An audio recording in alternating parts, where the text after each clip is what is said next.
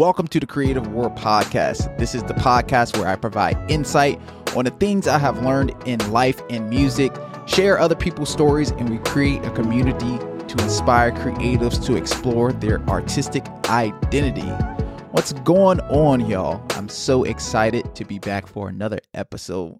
Y'all really been rocking with me, and I appreciate that. I started, posting on social media 10 years ago, and some of you guys have been following me since then. 10 years ago was 2013.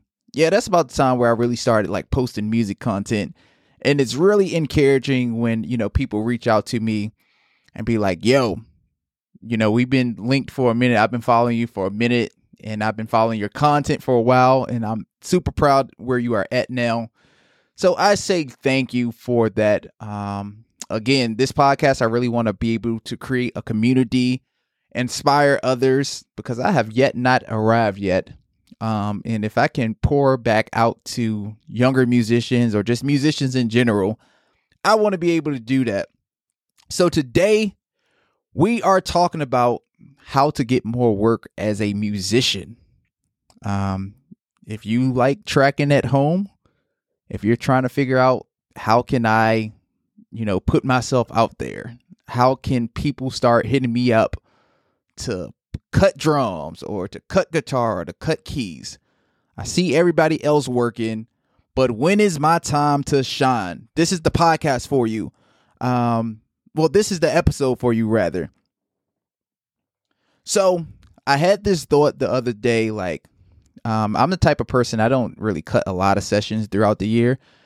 On average, I probably do, anywhere from, I'll say in a year time, I probably do less than 20 sessions cutting for other people. And there's a reason behind that.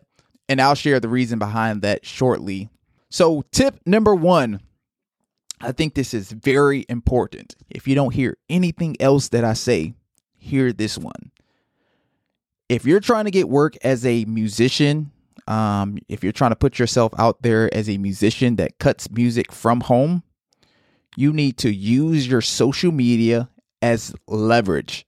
You need to show people what you do. Unless people know that you are able to cut guitar, they will never reach out to you to cut guitar.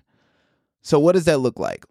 People say, hey, I play keys. But when they click on your profile picture, all they see is you posted up with your friends and you have 2 pictures. One is just a random post of you doing nothing dealing with music, and another one of you posted up with your friends, and in your bio, you have some random quote that has nothing to do with what you want to do.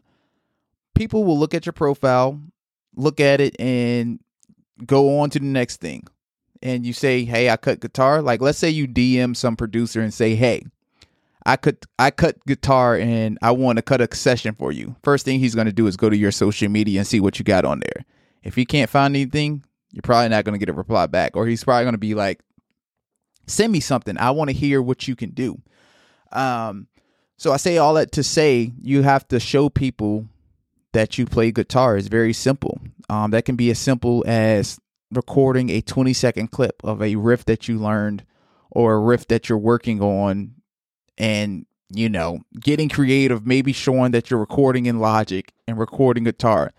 Make sure it sounds good. Make sure it looks good. You need to have the optics right, of course.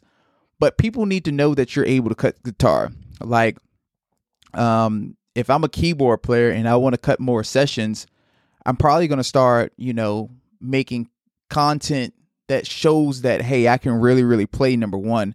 And then I'm going to start putting in the description, now available to cut keys.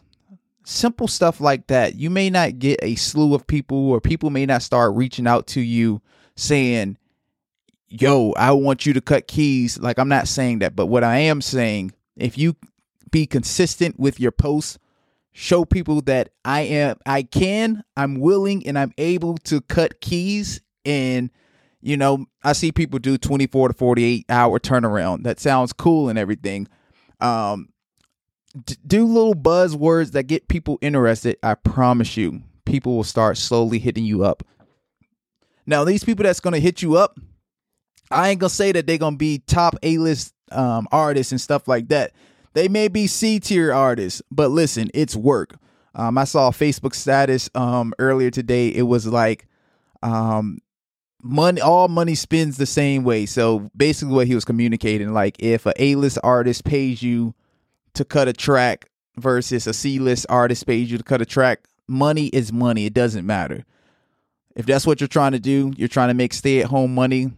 Tip number 1, use your social media as leverage to show people what you do.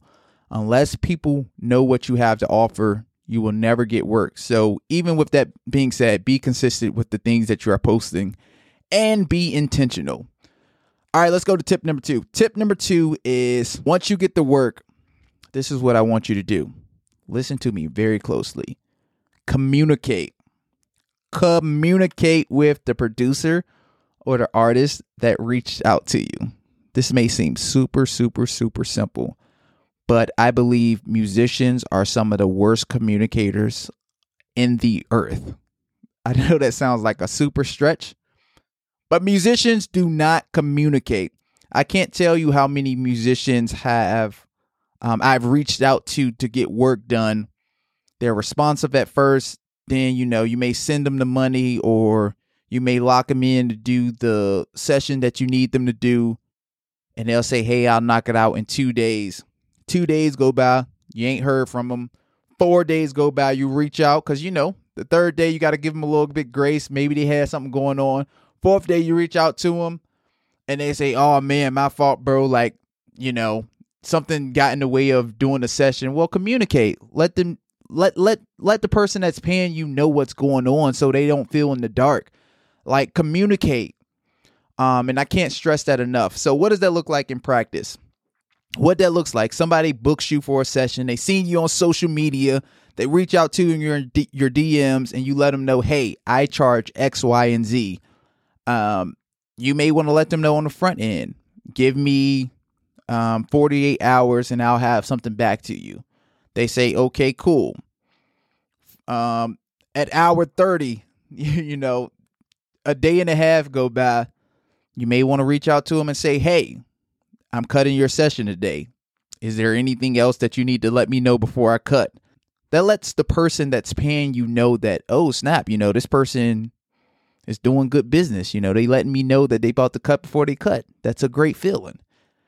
After you cut the session, send them an email. Let them know, hey, just finished. Check out the file. Check out the file, Check it out. Make sure everything sounds good. Communicate. Tip number 3. Now, this is going to be something that you're going to have to learn. And I hope that if you're looking to track and get work and stuff like that, that you already know how to do this. But if you don't, we have an amazing tool called YouTube. And you can go to YouTube and figure these things out. Tip number 3 is send clean files. And make sure you're sending the tracks back the way the artist or the producer wants it. I think sending WAV files are always safe because WAV files sound way cleaner than MP3s in general. But make sure when you're cutting, make sure your levels aren't peaking. Make sure that you're not being sloppy with your session. Make sure your session sounds good when you cut. And now that's if you're cutting drums. If you're cutting drums, make sure your tones sound good. Make sure your snare isn't peaking through the roof so that the mixing engineer doesn't have any headroom. Like, you want to be able to be hitting somewhere around -7, -6. Make sure you're barely touching the yellow. Those things are very, very important. And if you want to get more work, the biggest compliment that you can get is thank you for sending me those files on time. And thank you for having a clean session. This session was really, really clean and it made editing super easy.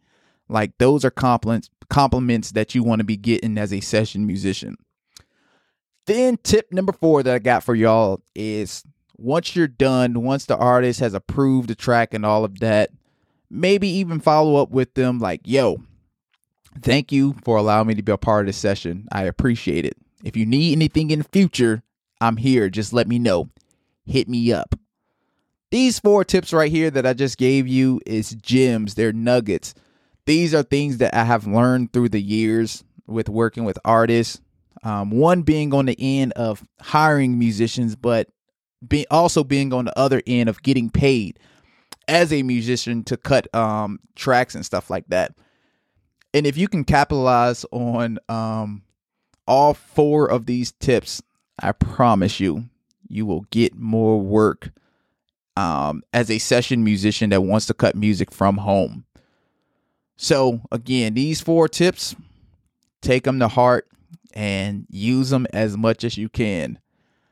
Hey, if y'all found some value in anything that I shared today, I know this was a quick short little episode, but please share this podcast with someone. And I pray that you guys are having an amazing day wherever you are at, wherever you are listening. And join me for the next episode, because we got more good stuff that we're talking about like this. So thank you.